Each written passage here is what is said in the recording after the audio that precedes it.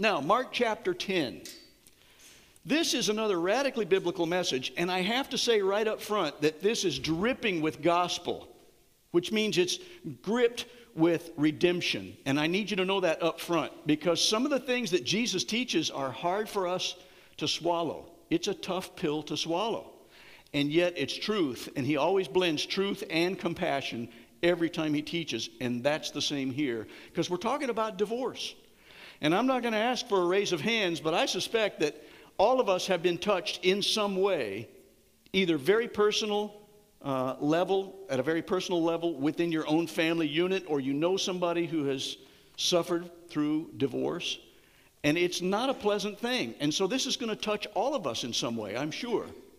So as we dive into that, I want to be as truthful and honest in exegeting God's word, and I want to apply it in a way that's redemptive the way God does. And so that's where we're headed today.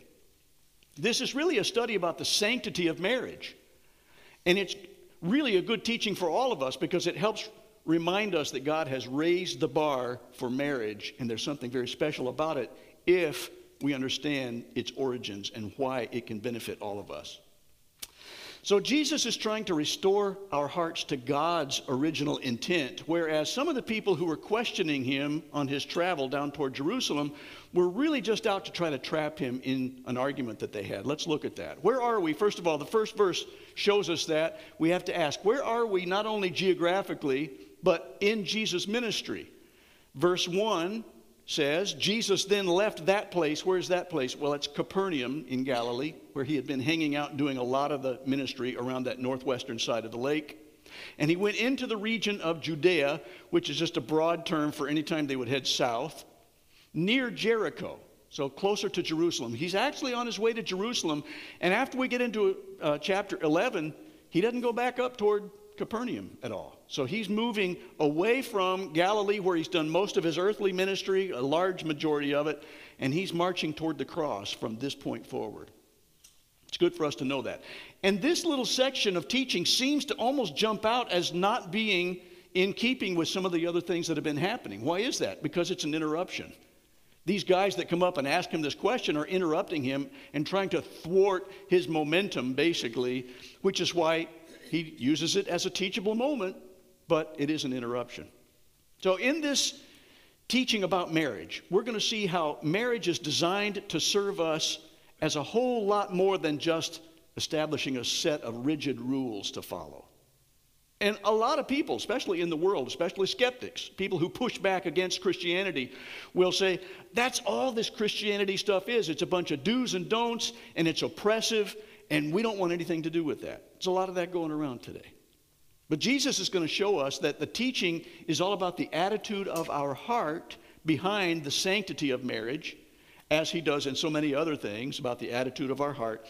And he's going to actually show how the religious leaders who are questioning him were actually trying to use their legalistic rules and how they're interpreting Old Testament scripture to allow them to get away with sin and to mistreat women.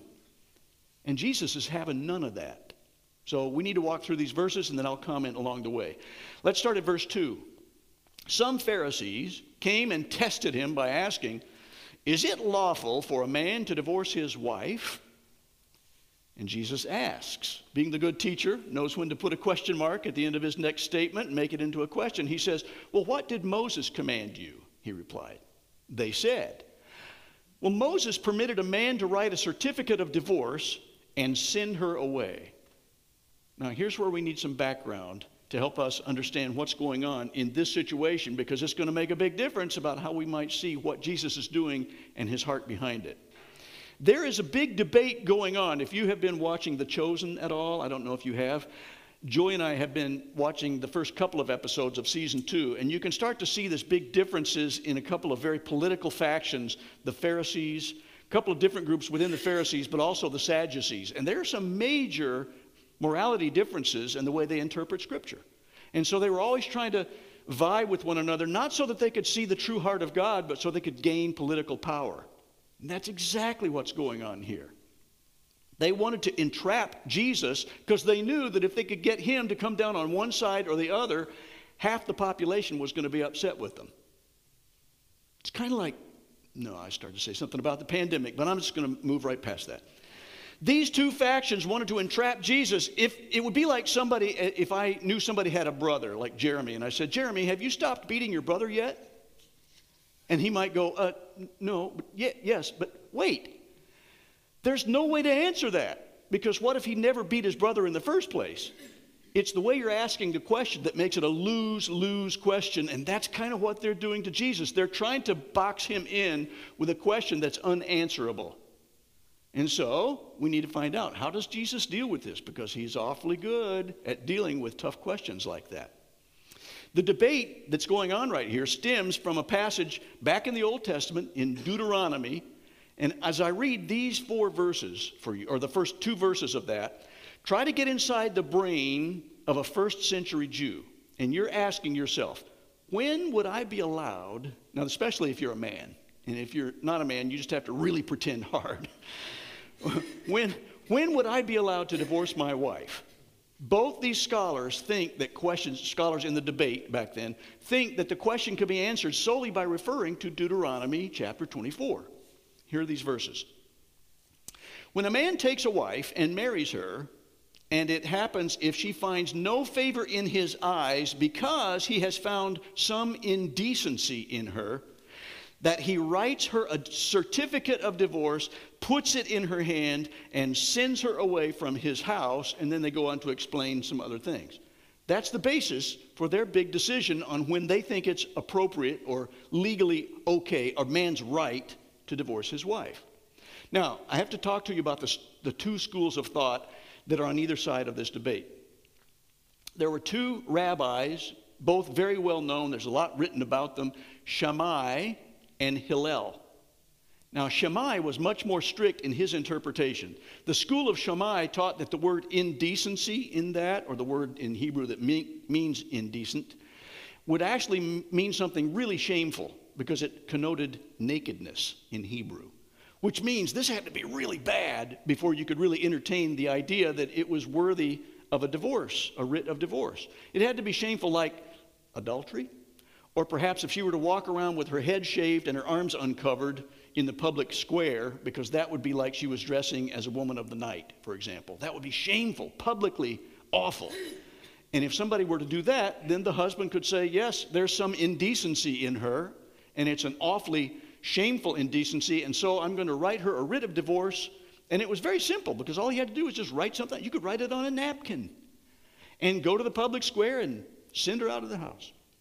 But Hillel took a more lenient, broad interpretation of that. And I would say, unfortunately.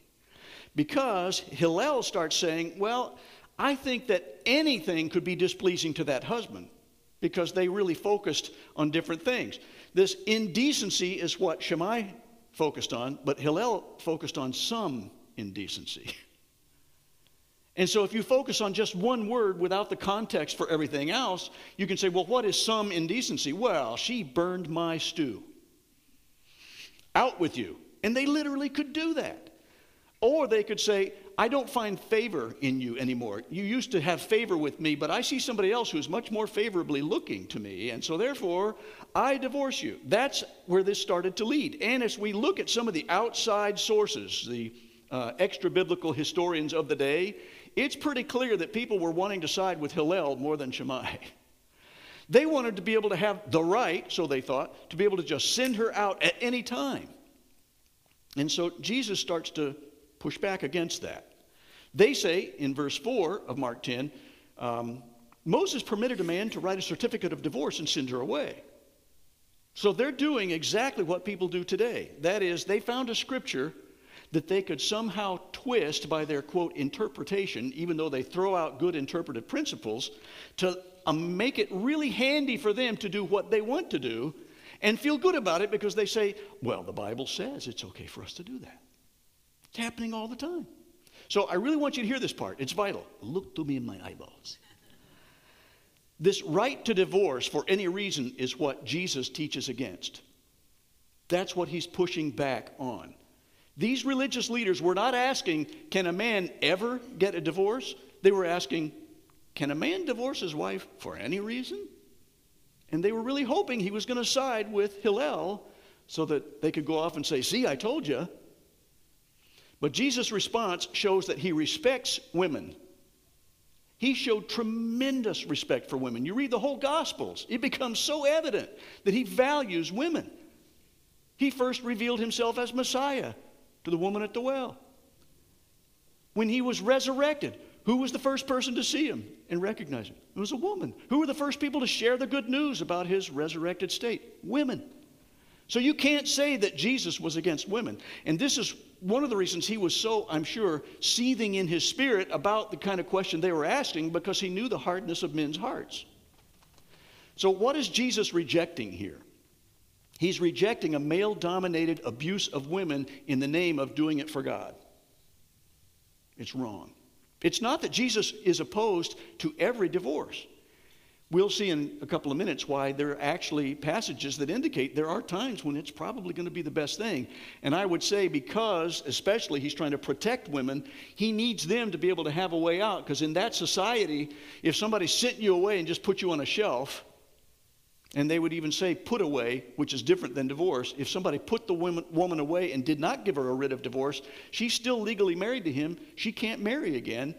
And many times there was no way for them to have a job, which means about the only way they could actually make a living to survive would become prostitution. So there are times when Jesus, for the sake of protecting women, would allow for divorce, but it's a rare situation, especially for people of God who would not want to just do this at the drop of a hat. So let's look at verse 5, Mark 10. It was because your hearts were hard, says Jesus, that Moses wrote you this law. And then we see Matthew 19. And again, I'm referring to this, The Chosen, because I just saw this recently. Matthew is presented in that, and this is completely hypothetically, but they're presenting him as though he's on the spectrum, and he's very fastidious about details. Now, may have been, I don't know.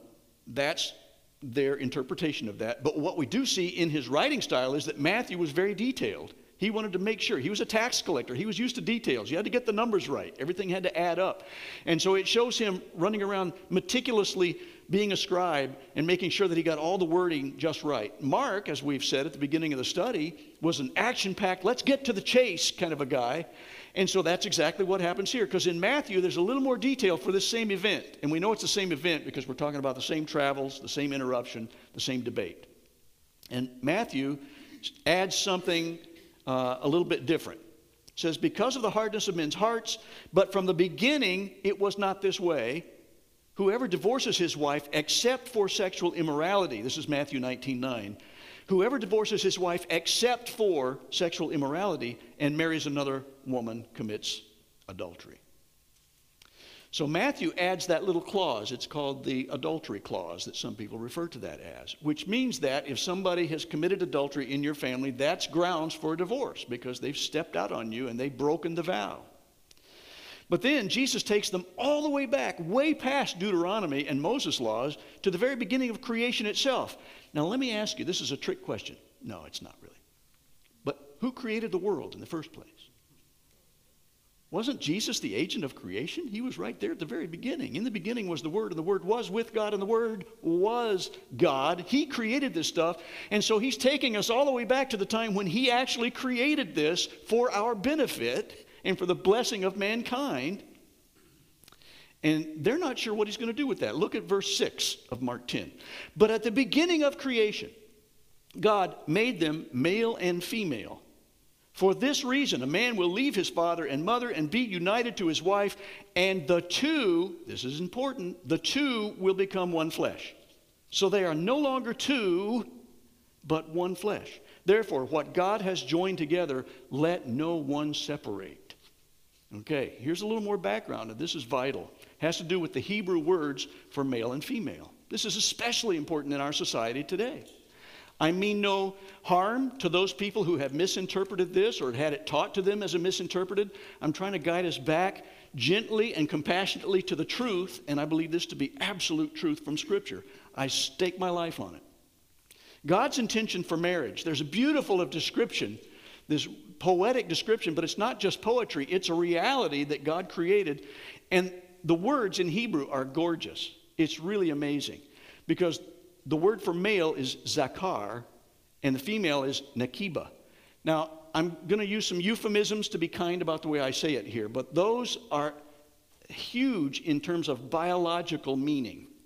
Because the word for zakar actually means the shape like a puzzle piece that would actually fit inside the other shape of the female piece of the puzzle, so that when those two puzzle pieces come together, they form one picture that is an expression that reflects the glory of God in creation. It's a beautiful expression, and when people live within the expression God gave for us, it's a beautiful thing. And they come together for another one of the purposes of marriage, which is to actually propagate more human beings, which is sort of necessary because you need both sides of that puzzle, both puzzle pieces for that to happen.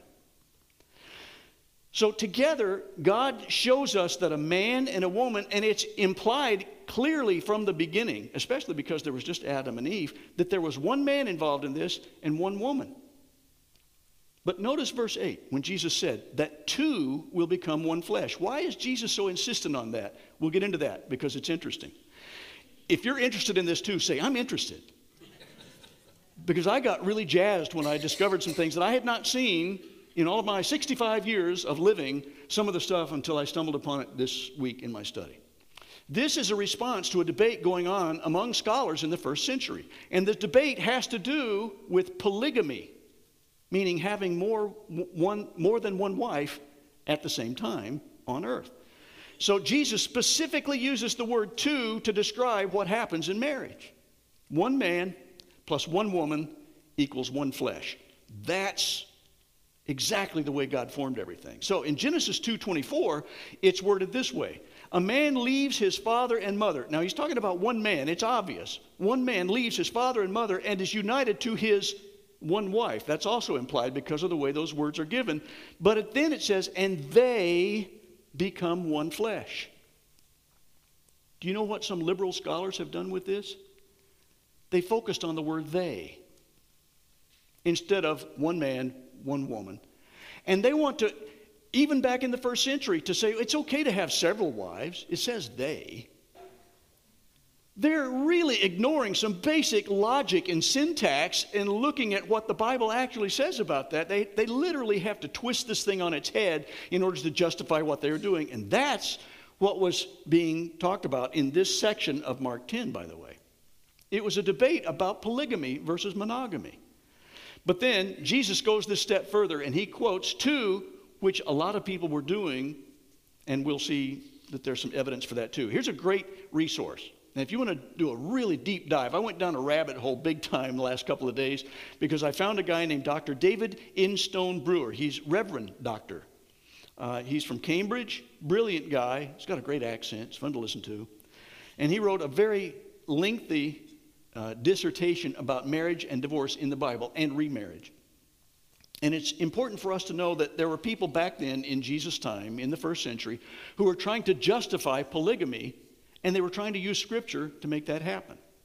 Now, we get this. Let me read a couple of things that are quotes or close to quotes from Dr. Instone Brewer. He does this, by the way, in a very redemptive, gospel-centered way. And so he's not trying to throw some new boomerang at us and catch us off guard. It's very in keeping with everything else that you would think of as a good, strong, orthodox, evangelical position. It says that those who do divorce are still ready for this. They're still forgiven if they will repent from their sin. I wanted to put that one right up front before we even get into some of the specifics, because he wants people to know, yes, God hates divorce. It says so in the Bible. He used the nation of Israel as an example of that because they kept acting in a way that was adulterous. He said, you adulterous generation. So he hates divorce. And it is a sin for people to get divorced. But nobody is beyond the forgiveness of God, no matter what that sin might be. So I say that right up front. Genesis 2:24 was a standard proof text for those upholding monogamy and discounting polygamy. When they quoted this passage in Genesis, they would use the word two instead of they, because the syntax meant one person plus one person.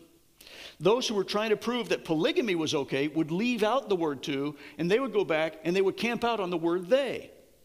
This, by the way, unfortunately, is a very common practice, as we see today, that people are still doing to Scripture in order to try to justify things that are way outside of God's boundaries and outside of His original created order.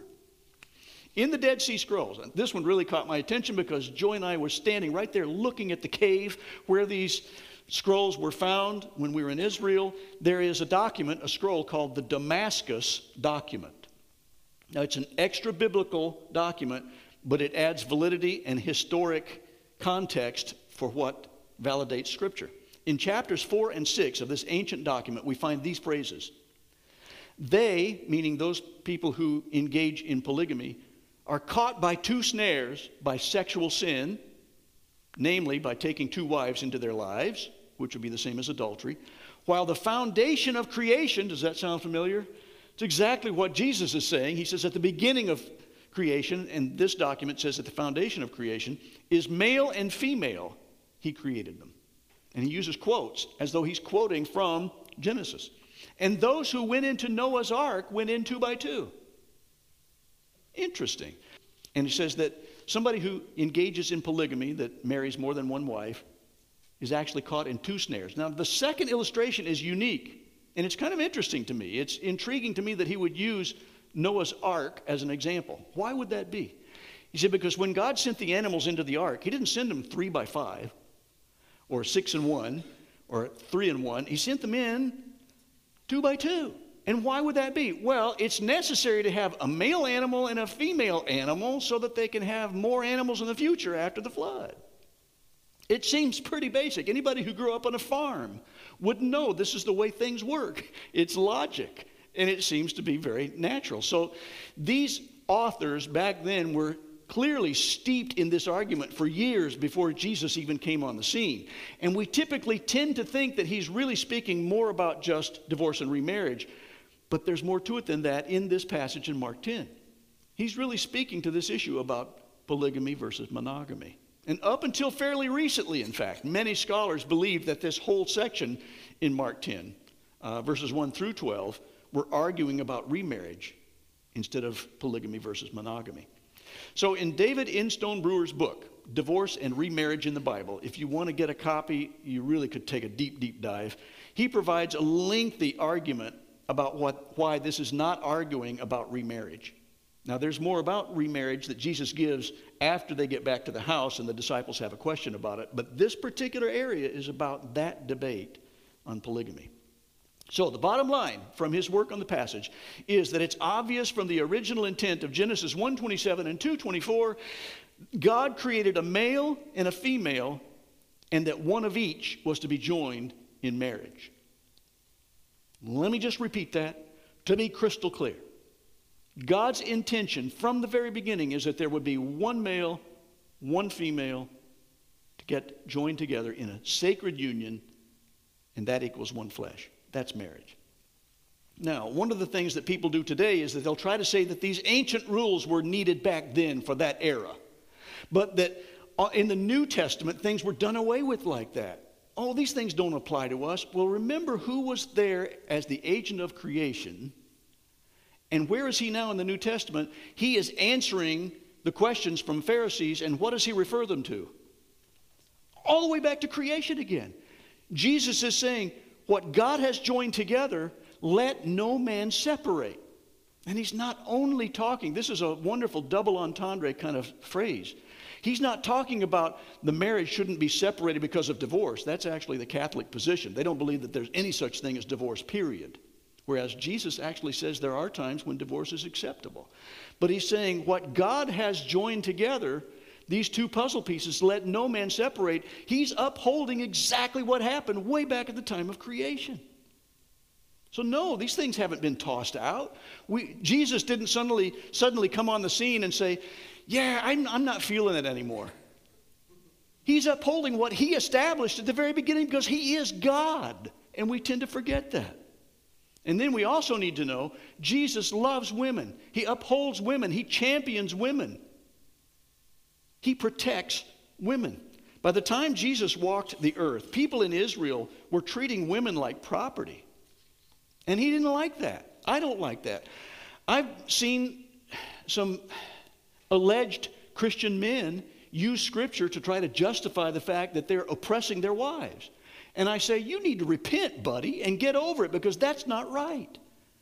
That's not what true marriage is all about. In fact, it's supposed to reflect the goodness of God, in which we see different persons, not less than each other. They're co-equal, and yet they serve different roles. That's why marriage is a reflection of God, the triune God.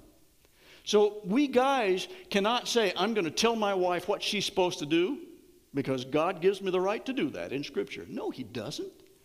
You're supposed to give your life down as Christ died for the church, for your wife, and you're supposed to continually build her up. So if anybody is giving the bad example of that, they're not being scriptural. And if somebody's looking in from the outside, I would say, I'm sorry if you got that impression, but that's not what Christ teaches. Now, we get what the disciples ask in verse 10. When they were in the house again, the disciples asked Jesus about this. He answered, anyone who divorces his wife and marries another woman commits adultery against her. And if she divorces her husband and marries another man, she commits adultery. Now, remember that Matthew clause about that there was a chance in some, if there had been infidelity in the marriage, that would be that adultery clause.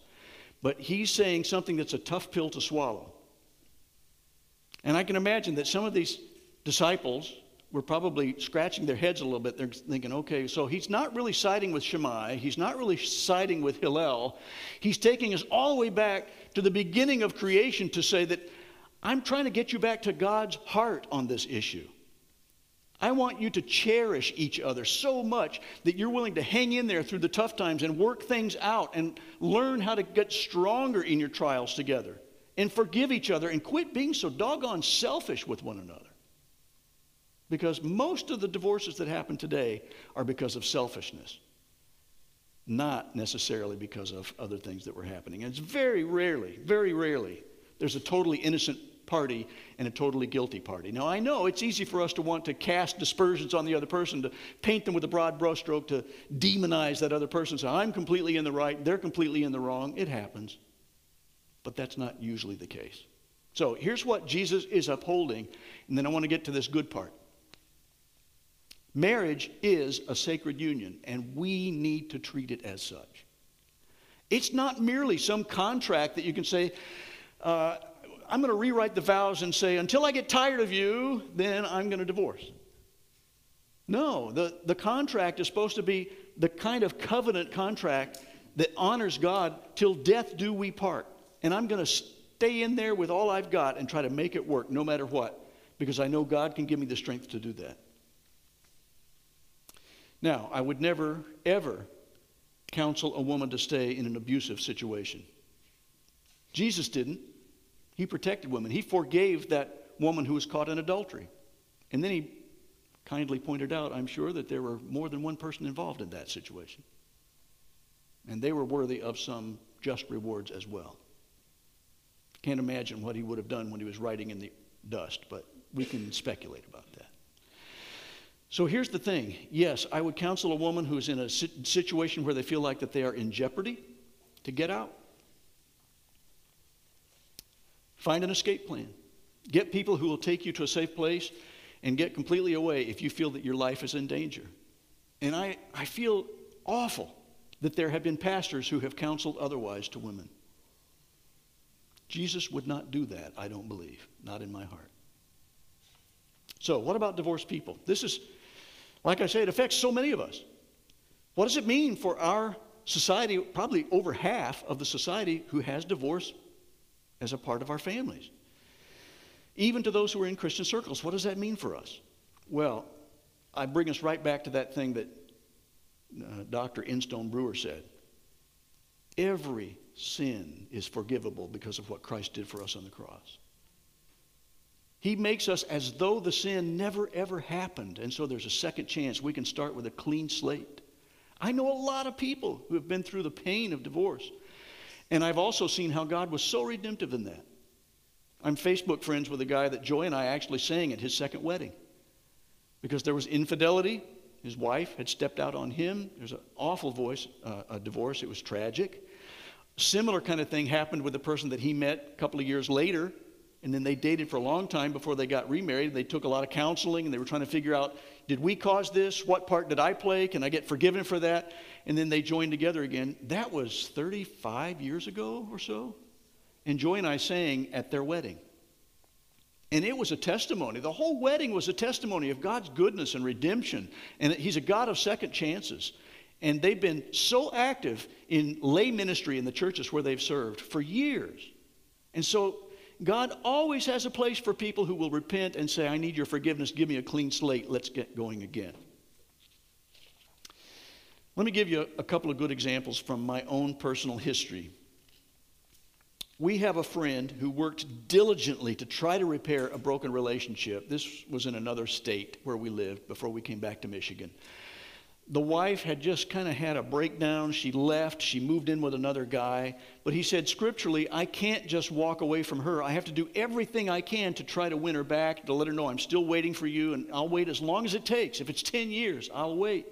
And he committed himself to that. He said, I know it's tough, but I want to give her every opportunity to come back to me if that's what will happen. And in his case, sad to say, it didn't happen. But he said, but I'll never file for divorce. I'm going to hang in and do the best I can. And he never did, but she finally did. And so that freed him up. Don't think he ever remarried. It's a tough situation, but boy, he hung in there and gave it the very best shot that he could. Live at peace as far as is humanly possible. That's what he was trying to do. And he understood. He was searching his own heart and saying, I can understand why she would think that I was being controlling or oppressive. I think I was. And I need to not do that. And I feel bad about that. And I've confessed that to the Lord, and He's forgiven me for that. There's some other things that I realized, yes, I was a part of the dynamic that was our marriage. But he hung in there, and then he continued to honor God with his life from that day forward, even after the divorce. Too many people, I think, try to fill a void that they feel is not being filled through their spouse. And they hear somebody else that's a good listener, and they're just fawning all over them. They're feeding their ego. And then they start coming up with excuses as to why they need to leave that spouse because they're going to the other person. And then when they're giving the reasons why they did that, they never give the reasons, well, I saw a person who was better looking.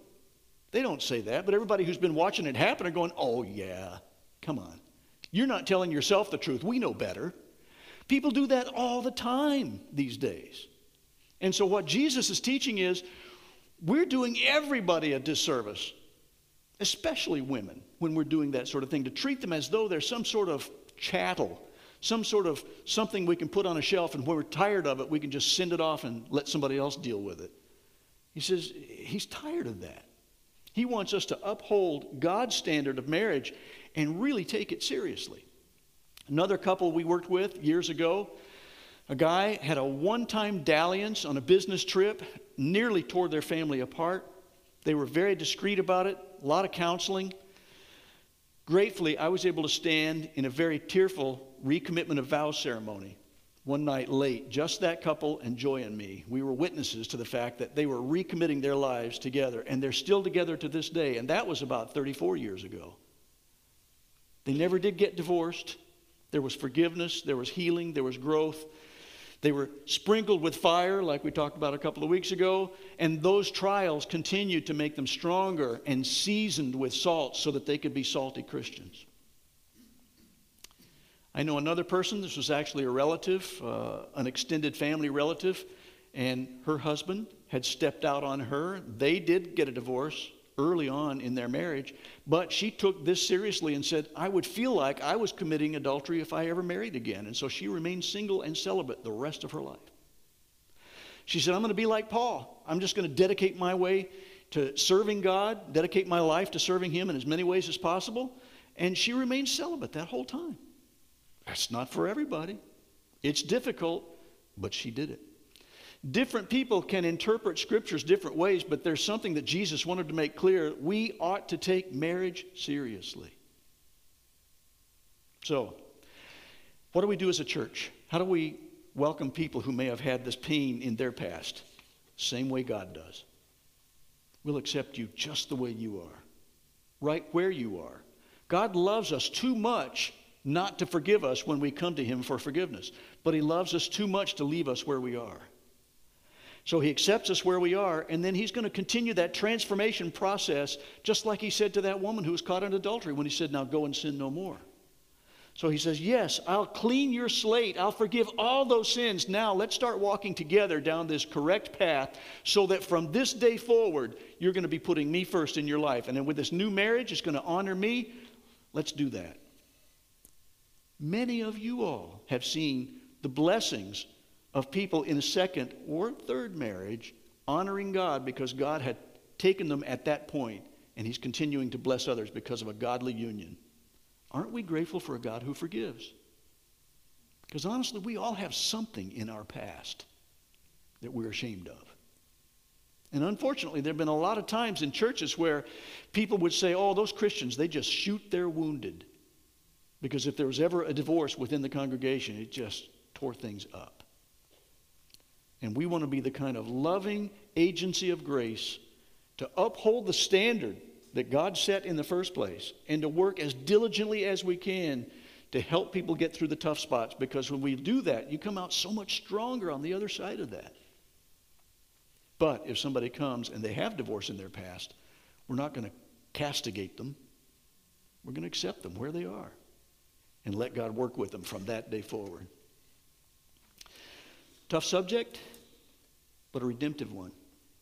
And I'm really glad that God is a redeeming God. And let's pray. God, I am so grateful that you are a redemptive God, that you always have this forgiveness available to every single person who gets to the point when in their life they see something that you convict them of because of your Holy Spirit. And the instant they get that conviction, they're able to say, I get it now. I need to repent from that sin. God, forgive me for that. And you're so quick to do that. You forgive everything that we bring to you, everything. So this is a tough teaching, but I'm so grateful that it's a gospel teaching because it points us to the one who makes forgiveness possible, and that's why we needed Jesus Christ, and that's why he died on the cross to take our place, so that even these sins can be forgiven. And I pray that you'll help us to uphold the kind of sacredness of marriage the way that God intended in the very first place. And that we will all work from this day forward at being representatives of you, reflections of your glory through our marriages. And I pray it in Jesus' name. Amen.